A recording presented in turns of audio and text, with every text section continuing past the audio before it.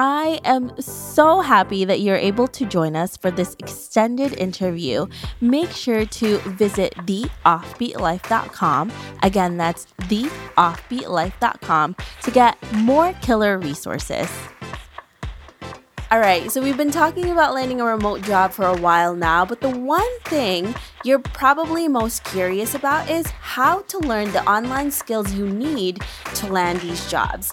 I'm not just talking about getting a brief introduction, but learning from actual accredited schools so you can be taken seriously when you apply for these jobs. You've been waiting for a while, and I'm really sorry about that, but I have finally created a whole page listing the best courses to take, from teaching English online to becoming a freelance writer and so much more, all from trusted sources that will get you that remote job. So if you're ready and serious to take the next step, then visit theoffbeatlife.com/learn online skills to get started. Again, you can visit theoffbeatlife.com/learn online skills to get started. Hey everyone, thank you so much for being here for this extended interview with Eric, where we're going to talk about how to start family travel on a budget. Because, when you start a family, that's one thing that you're always worried about, especially if you have multiple children. Thank you, Eric, for being here. Before we get to all of your tips and tricks, can you tell us about you and why you live an offbeat life? Yeah, so I'm Eric Stoen, and I am a travel writer and photographer based in California. Several years ago, I quit my job in healthcare after 18 years and jumped into travel writing and photography, and have really turned it into a career unintentionally at first. And now it's really fun traveling the world with my kids and getting paid to do it. Having said that, my kids are getting older now, and so they are declining more and more travel with me. And so there's definitely a sweet spot, and we can talk about that, like as far as the perfect ages to travel with your kids before they become teenagers who don't want to travel with you or be around you anymore. So that's always interesting. But otherwise, yeah, I simply am a travel writer and love traveling with my kids, and have gotten to about 62 countries, I think, with them so far.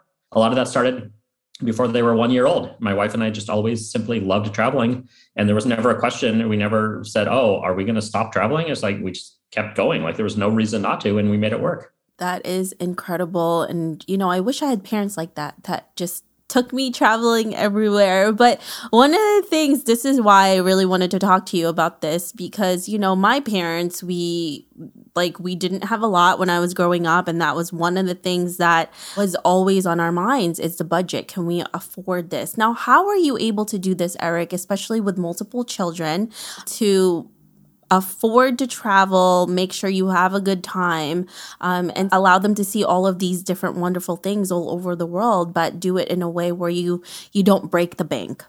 So one of the best ways to not break the bank is to travel during the off season. And that is easy to do with kids up until around 6th grade, we found. As long as our kids were in elementary school, they never minded missing school, and our kids' teachers never minded them missing school. They realized that travel is a better education than anything they're going to get in school that week. That there's, like you and I, there's no week of school that we remember like as being pivotal. Like it's just like you're going to remember an amazing trip somewhere more than you are that week in school. And so if you can travel when it's not summer break, when it's not spring break, when it's not those peak seasons around the world, everything is so much cheaper, from flights to hotels. The other advantage to traveling with younger kids is you can all stay in one hotel room. A hotel, even if they're like, oh, our max occupancy is 3 or 4, and you have others, but they're really small, or one is in a crib or whatever. A lot of hotels, if you simply reach out to them via email and say, okay, this is our budget. When I'm on your website, it's not letting me put in 2 kids for this room. Is there any way that you can let me do it? We'd love to come this week or whatever. And I don't think a lot of people think to do that. Like you can literally write to any hotel and tell them what your budget is and ask if there's any way that they can work with you. Because most people are going to just assume that their rates are their rates, but really their marketing department has flexibility a lot of the time. If they're not expecting the hotel to be full, like they'd rather get you there. That's not, that you're always going to hear a yes or anything else, but it may work. And so if you're able to travel off season and Like plane tickets to Europe, I mean, have not gone up that much over the years. Like you can still get to Europe for $400. I mean, New York is even cheaper than California. But if you're flying to Europe in March when it's not spring break, or April or October or November, especially January, February, if it's freezing cold, like nobody wants to go to Europe or whatever. And so you can go cheap. So be flexible is what it comes down to, that if you're flexible on where you're going, when, and even hotels. Obviously, there's a huge wide range of hotels everywhere in the world, from $40 a night to $4,000 a night. And so you can book whatever you want based on your budget. And if you're not in the room that much, that doesn't really matter if you're in a cheap hotel. Like you're out and you're experiencing the city. And as long as you're in a decent location or whatever, I always like locations. I'm willing to spend a little bit more for a hotel that's walkable, so that we're not like outside of some city center and having to wait for a bus that may or may not come or anything like that.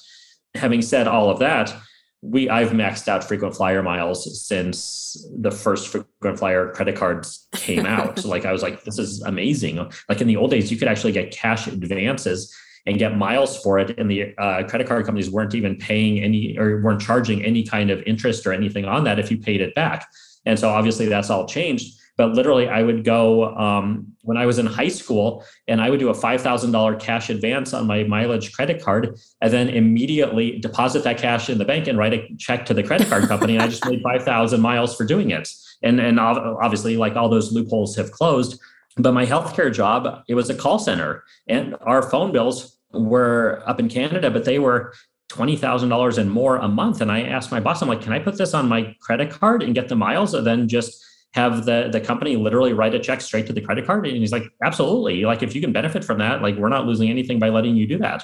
And so I was racking up hundreds of thousands of miles easily. And a lot of people may have that ability to charge work expenses to a credit card, even if it's not a call center, anything like that. So yeah, I guess those are my major. I mean, there are a ton of smaller things that you can do as far as, minimize ATM fees and all of that good stuff. But in the big picture, yeah, go when other people are not. So be flexible on your destinations, and use frequent flyer miles if you can, because a lot of the time that airfare is the most expensive part of getting somewhere, and especially off season, it's easy to get those free tickets, and they require fewer miles. So jump on that like as early as you can. Like, if you have a credit card that you're using regularly and you're not getting miles, like switch it out, get a better card. Those are such great tips. And I love the tip that you made about, contacting the hotels to see if they can accommodate you and your budget. And also, what are they going to say no? Like, we want to be with our, young children in the room. Like, they're not going to separate you. So that is such a good tip to have. And that could save you a lot of money. Now, let's talk about when you're actually out and about, like you're doing excursions. Do you tend to do that? Do you tend to do things on your own? How do you save on that, but still see all of the major sites or the sites that you want to see? I'll use Paris as an example. Like, if we go to Paris for 2 or 3 weeks, we'll rent an apartment. So it's a lot cheaper than a hotel, and there's a kitchen. So I mean, obviously in Paris, you can go to the boulangerie and bring back, croissants and all that stuff. Like, it's a super easy, inexpensive breakfast. I mean, literally the French government subsidizes the cost of croissants and baguettes and everything. So they're always super inexpensive to bring all that back to your apartment. We do picnics everywhere in the world. Paris is the easiest place. Like, literally during the day, we'll pick up breads and we'll pick up meats from the grocery store and chocolate mousse and berries from the little produce markets and the stands that you pass or whatever. And then we'll just go over to the Eiffel Tower at in the late afternoon and sit out on a blanket and let the kids, especially with young kids, like, they don't want to be in a Michelin restaurant for 3 hours. Like, that's like the worst case travel scenario for parents and for kids. So don't do it. Like, even if you've wanted to go to some amazing restaurant in Paris, like, postpone that. Like, go later when your kids are older or when they're out of the house or whatever. And right now, make the travel about them. I tell parents that all the time. Just wherever you're going, whatever you're doing, think about your kids, and don't go to a museum if your kids don't like walking and don't like museums or lines or whatever. Like wait, you do that in a future trip. And so yeah, I mean, with young kids, Paris, you're doing picnics. It's a city filled with parks and playgrounds. at inexpensive carousels. And our thing is we would typically literally randomly pick a spot on the Metro map the night before and go, okay, this is where we're going tomorrow. And we'd always get an apartment or a hotel or whatever near the Eiffel Tower, because you can see the Eiffel Tower from anywhere in Paris. So you can always know that you're heading in the right direction back towards your apartment. And so then we just pick a random metro stop and see what we would see, or pick a park or whatever, start there, and then randomly zigzag all the way back to our base where we can regroup and then go out and have a picnic dinner or something. And we'd see so much that way that you wouldn't see if you were riding the metro all day from site to site, from the Arc de Triomphe to the Eiffel Tower to the Louvre or whatever. You're missing all of those really cool cafe scenes and everything else that makes Paris, Paris. And so, walking costs you nothing. And some city, you don't want to get into the mentality too much where you're making your kids miserable because you could jump on the London Underground, for 12 stops, but no, you want to save, 7 pounds and you're going to walk it. Like that can be miserable. But if you have a purpose behind it, and if you're walking downhill to the Eiffel Tower, like from Montmartre or whatever, it's not difficult walking. We would always do cooking classes. And like I said, like tours, like the British Museum tour that I mentioned earlier in our first interview, where my son now has a passion for drawing because of this one tour that we did with this one artist. We'll always do stuff like that, but we don't max out our schedule. We don't plan more than one of those fixed activities, maybe every other day in a place, because you can definitely get stuff out of it. A kid-friendly walking tour through Notre Dame or the Marais in Paris is amazing because it makes the city come alive for the kids. Like it's all geared towards them. Plus it's, for my mind, where I've forgotten the history of these places over the years or whatever, like getting this kind of kid-oriented speech and introduction to places is perfect. Like those are the bullet points that I want to remember that I had forgotten. So I've always enjoyed doing that. But yeah, we don't max that stuff out. And so really you could base in a European capital or almost anywhere in the world fairly inexpensively. If you're staying a month and you're not having to move around a lot, you're not flying to different destinations every 3 days or whatever, you're just like traveling deeper and really, learning about a place and soaking it all in, like that does not have to be expensive. And, it's also great as an adult to see things in children's eyes, because most of the time you tend to just gloss over a lot of things. You want to see what you want to see. But most of the time when you're with children, it's a totally different experience. And they kind of allow you to slow it down, when you're moving too fast, your children are going to be like, no, I'm too small for that. We need to sit down and do something. And that is a really good way to do that. And, walking, it never hurts anyone, and it's one of the best parts of traveling. So I love that, and a really good tip. And I've loved seeing cities through my kids' eyes. Like I had been to Hong Kong half a dozen times. It was one of my favorite cities. And then I took my daughter when she was 5, and I had to reevaluate all of my favorite things. Like, okay, is she going to like the Star Ferry? Is she going to care about the night market? Is she going to want to go across the island? And what is there for kids, conversely, that I've never, ever seeked out before? And so on that trip, I found Ocean Park with giant pandas and stuff. This is this really cool amusement park that's right there on Hong Kong Island that I had never been to before. And yeah, instead of doing the Jade Market, we found a playground. I had never seeked out the playgrounds before. I didn't even realize that up on top of Victoria's Peak, there's a good kids playground, and just letting her play, she was playing with kids from I think Dubai and Singapore. It was and she was making friends, and I was kind of talking to the parents who were watching their kids. And it was this really cool cross-cultural experience that she never would have gotten back home at school that week in kindergarten or whatever grade she was in. And so, yeah, so many fun things come from seeing places through your kids' eyes and thinking about trips from their perspective. Because I wasn't about to take her all the way to Hong Kong and make her do anything that she wouldn't want to do. That's miserable for both of us. Exactly. And I feel too, when you're a different age, there's this different type of traveling that you're going through. When you're a young kid, you're a teenager, you're a young adult, an adult, and then once you get older. And it's really different, right? I think you kind of see the world in different eyes. And, when you have children, you see it through their eyes. And I think that's one of the most beautiful things about travel is it can be a completely different experience at a different stage in your life. And that's why it's so important to to do that with your children, because what they're going to see as a kid is going to be completely different when they're an adult, and maybe they're traveling with their own kids, and they're going to have those memories with you that they're going to tell their children someday. So it's pretty incredible if you think about it that way.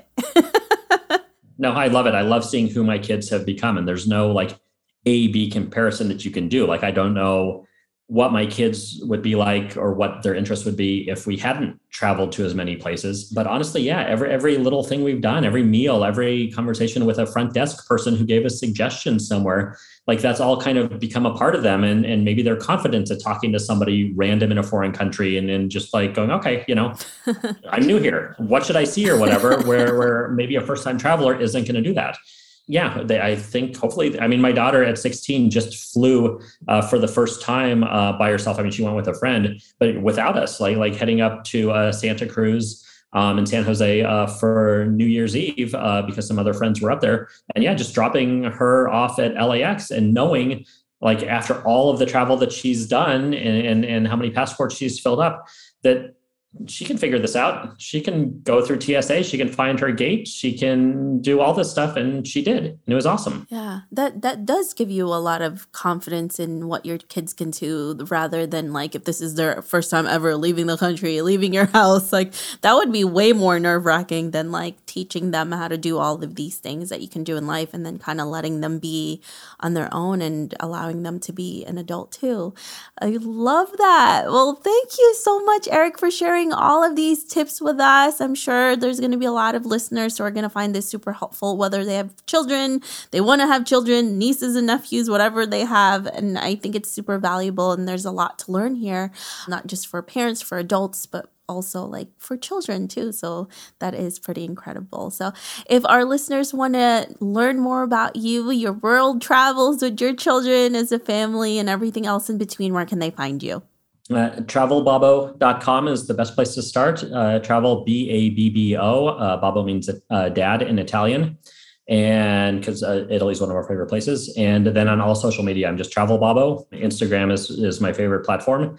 And on my website, though, you can search for any destination. And if I've been there and with kids, I've written about it. And hopefully I can inspire your trips. Awesome. Thanks, Eric. We really appreciate you. Absolutely. Thank you so much. I hope you enjoyed this extended interview with Eric. Make sure to visit theoffbeatlife.com. Again, that's theoffbeatlife.com to get the full interview where he shares how he was able to leave his corporate job to become a travel writer. Hey friend, have you been wanting to start a podcast? I know it can be overwhelming in the beginning. Believe me, I have been there. Lucky for you, we have created a new site called howtocreateapodcast.com that shares a ton of freebies that can help you get started. From launching, growing to monetizing, we share it all in one place. Visit howtocreateapodcast.com for more information. Thanks for joining me on this extended interview. Don't forget to subscribe and leave a review on iTunes. We can also chat some more on Facebook at The OB Life. I'll talk to you soon.